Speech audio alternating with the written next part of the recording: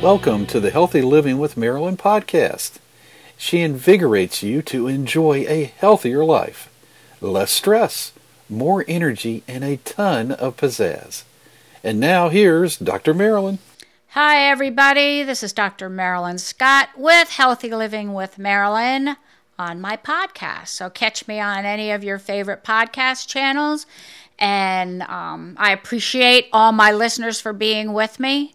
It's a beautiful day here. I live in Richmond, Virginia, outside of Richmond. I don't live in the city.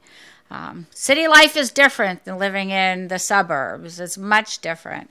And I am so glad today to have a colleague and friend because of COVID and the pandemic and all what was going on. We sort of lost track of one another, trying to get used to stuff. But I want to thank Candace Suarez for being with me today. Thank you, Candace. Yeah, thanks for having me. I think we've never actually met in person. I think it's all been through the world of Zoom. So it has. Someday we got to meet, yes. Even though you live on the other side of Richmond. I live on the other side in the suburbs. Yes. She lives on the south side. I live in the West End. We'll have to spend time. We'll have to get together for coffee or something. That would be fun. Yeah. So Candace, tell us about you. So I'm a life transition coach, and that's a big term for basically meaning I help people to figure out what's next for them. I do that through a couple different ways. I work with high schoolers to prepare them for life after high school. And then I also work with adults who are experiencing some form of transition career-wise, or life in general has thrown them a curveball, or they feel a need to make a change, and I help them figure out a path forward. So basically, we're going to be talking about getting out of your comfort zone, friends. Yeah. It's fun to be comfortable, but making a change and getting out of your comfort zone, and you'll know if you're out of your comfort zone because you're going to be uncomfortable. Right, Candace? Agreed. And I feel like I'm the kind of person that after a few years, I'm always kind of like, okay, what can I learn next? What can I do next? And I've always been one of those people. My husband has relocated us a couple times, so that has always given me that springboard to be like, okay, I have a clean slate here. What can I do? So I guess I like to challenge people to do that just independently, take that self-assessment and figure out, am I too comfortable? Have I become too complacent? Do I need to make a leap? Yeah. Because sometimes, and especially in this day and age that we're dealing with, I was teaching breath work to people to help their stress, anxiety, and fear. And then all of a sudden they close down. It's like, okay, so what am I going to do next? Right. Yeah. You kind of have to shift. You have to shift. And I've been out of my comfort zone. I say I'm so far out of my comfort zone, I've lost the map and I can't get back. So I've been out there quite a while. So yeah. And I feel like I have too, but I feel, it's one of those things that, I've taken a couple different meandering paths to get where I sit now, but it's funny, like where I sit now, doing what I'm doing, I feel like everything I've done to this point has led me here. Of course. I'm doing something that I feel like I've always been meant to do, and I'm one of those growth mindset people that even if you take a misstep and go down a path that, doesn't work and doesn't feel right, you've learned from it, you've gained something from it, Yeah. So do you advise retired seniors? I can advise retired seniors. Yeah, I just wrote a blog post recently where I kind of highlighted my mom. Oh, yeah. Yeah. And because my mom's one of those people that always, seeks something new, right? And I recently had a milestone birthday. I turned 50 this past fall. So I was doing a lot of that, introspection and, you know, considering that you do at those milestone birthdays, and just thinking of where my mom was at 50. And my mom started an alpaca farm in her 50s, you know, and then took up pottery in her 60s. And, you know, she'll probably do something else yet too. So, you know. There you go. You know, she's a great example. Her mom She is a is. great example of stepping out of your comfort zone and trying something new. It doesn't, you know, it doesn't hurt to dip your toe into something that you may want to try. Years ago, my son lived out in California, and he said, "We're going to go paint night." It's like, paint night? What is that? And he goes, "Mom, paint night. You paint a picture." It's like, really? Mom doesn't paint. Oh, Mom, this is easy. We chose an easy one because, you know, they have easy and intermediate and advanced, you know. And it's like, okay, so, all right, I'm game. Well, I haven't painted in years, and it was like, okay, I want to do this. They already signed up us for it, you know, and they played great music. You could buy wine, you could get I was gonna say you could things drink to wine. eat, you know, and they have the music, and it was really easy. But it was a landscape, and it was a tree. It's like, oh man, I can do this. Yeah, can't draw And people. that creativity thing is so fascinating too. Like, I come from a family on my mom's side of artists. Like my grandmother painted, my grandfather did like beautiful wood carvings, and, you know, my mom does the pottery, and she's always been into gardening. And I think in 2020, when I was, you know, evaluating life, I tapped into writing, and I love it, you know, like blogging and writing, and I do it pretty regularly now. So I feel like there's definitely a book in me too at some point. So you could take all those blogs and put them in a book, you know, and they're already written. You just got to decide where you're going to put them and what where I'm going to chapters. put them and edit around them. And I'm starting a new book. I've written 2, and I'm starting a new book. So I get that. You know, you know, it's exciting. It's exciting to try something new. If it doesn't work out for you, okay, at least you can say you tried it. Like, exactly.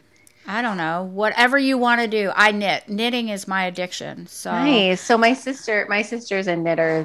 My mom has an alpaca farm. So of course. they have my sister has a yarn business as like an offshoot of the alpaca farm, and my sister knits beautiful things. I tried that. Like, I keep trying those kinds of artistic endeavors, and I don't get very far. Yeah. Well, knit, and I found a skein of yarn this past weekend, and I wound it all up into a ball because I like to wind my own yarn. Yeah. You know, it's soothing, it's calming, and it took me quite a while. I think it took me 25 minutes to wind this ball of yarn up, but it was absolutely delightful. And so mindless, and you know, it has an end to it. It's productive. Yeah. Yep. That makes sense. Now I have this ball of yarn, and it's gonna look like it's the colors of watermelon. You know, with the greens and the I don't know what color. It's not really a red. It's more like a salmon color. Okay. And it's got the black dot. I mean, it's really pretty the way this person hand dyed it. It's a hand dyed skein of yarn. And I'm going to start knitting on that probably sometime this week, just because knitting helps calm me down.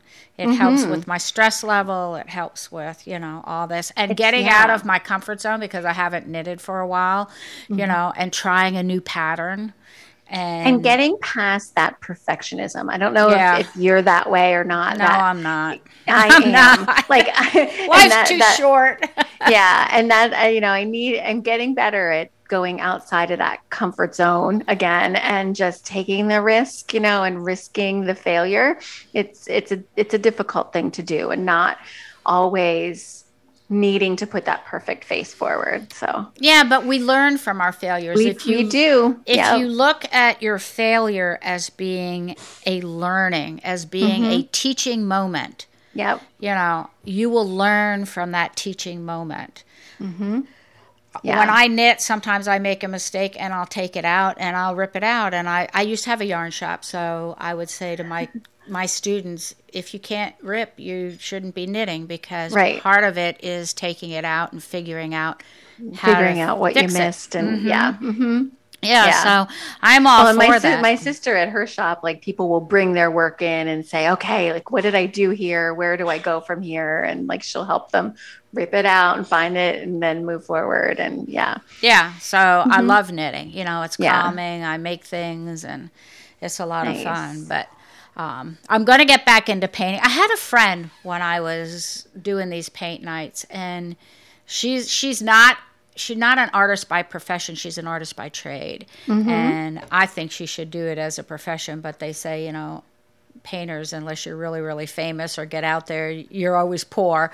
So, but she's such a good artist. And she would go with me. We would go to paint night together, and we went to paint night several times. And we just had a great time. And she gave me the courage to just do it. Just do it. Yeah. Just do it. And of course, because of the shutdown, I haven't been back to paint night. But when they go back, I might sign up again and just.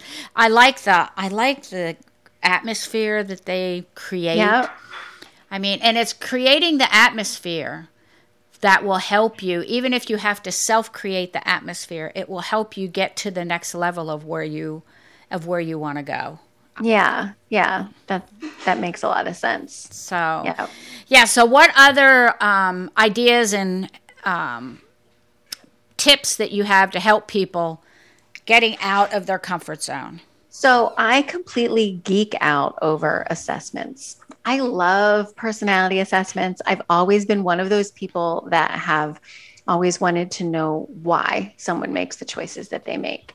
So, I think the assessment tool that I use is a really good in-depth one, and it goes through personality traits. And I love when I'm talking to somebody and they, and through the things that they say and the things that their assessment's telling me, I just throw out an idea, that may, or we land on something, and I love seeing that, oh my gosh, yes, that makes so much sense. Like I love to see that sparkle in the eye that comes when you land on something that makes sense. That's always like that aha moment. Yeah, I love it. The light bulb comes on. Yeah, that's my favorite thing. And I keep revisiting that assessment as we go forward. And I recommend people. I like to have people create like 2 or 3 possibilities, right? And then we create a vision for it, which is this combination of imagination and research, right? So like looking at what is the day in the life of this career path that I could potentially go down. What does it look like? Talk to people that are doing it, observe if you can, dabble in it if you can, do that research that's required. But, you can even pretend you're already doing it. Take some imagination. How will it feel to tell people I'm doing this now? Do some of that imagination. And I recommend doing that with each of your potential ideas and see which one feels right, which one feels the best, which one makes the most sense, and then creating a plan from there. I think that part's almost fun. To be able to kind of create this potential vision of where you could be going. Yeah, I think it's fun anyway. If you make it fun, it will be fun. Yeah. But I find that, I don't know, sometimes I just want to try something new. Like, I don't always like cooking. Okay, I'm not one that I cook because I have to eat and I feed my husband. You have to nourish yourself. Yeah, you have to nourish yourself. So I think about the good things to eat and everything. And a lot of times my husband will do some of the cooking, and we work hand in hand. And when I want to try a new dish, that for me is going out of my comfort zone. Okay. And I'm excited about getting all the ingredients, and I'm excited about, putting it together. It's just doing it. See, I think my creativity comes out when I cook because I don't like to bake because you have to be precise. And I am a very detailed, precise, step-by-step kind of person for most things in my life, except cooking. Because when I'm baking, you have to follow instructions or it's going to get really messed up. But I don't cook from a recipe. I'm one of those people that can open my refrigerator, pull a couple things out, go into my spice rack, pick a couple things out and throw it together, and it's something brand new. Yeah, I can do that too. But sometimes when I want to try something new, I will, get the recipe, and I'll look at all the stuff I need. And being an herbologist, some of the times I have the herbs out in my garden. Oh, nice. So I don't, I can use them raw, fresh. My mom has them at her house. So So, but doing it, and getting the courage, okay, you got to chop all this up. I think it's like I'm relaxed with the cooking. Like I am too. It's just, like it. But it's just, that's such an example for me getting out of my comfort zone. Out of your comfort zone. Yeah. And trying for me, it's like physical activity and like running or like playing a sports game is out of my comfort zone. But in 2020, I discovered Pilates, which I adore and love and can't say enough good things about. So I do that really regularly now. I take almost like on an average 4, 5, 6 classes a week. And that's a lot. It is. Yeah. I found my thing. So that was out of my comfort zone, but I don't know what I do without it. Do you go to a Pilates studio? I go to a Pilates studio, and we're on the reformers and the equipment, and I've been wanting to try that. It's amazing. I'm into yoga, and I do have some, and I looked yesterday or the day before, I do have some passes to go into hot house yoga. I love hot yoga. It's very therapeutic. I don't like to be hot. So. Yeah, well, I'd rather be hot than cold. I don't like cold. Yeah, I would rather be cold any day. Not me.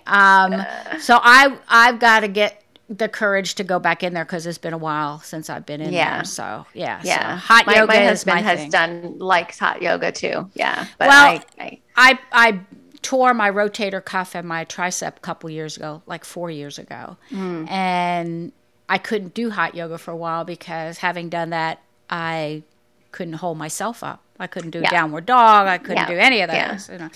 So once I've healed myself without surgery, I healed myself, and got it better, I was back to hot yoga. But then, the shutdown happened, and you get, when something like that happens, you just get totally out of your sync. It's hard. It's really hard to get back into sync of what you're doing.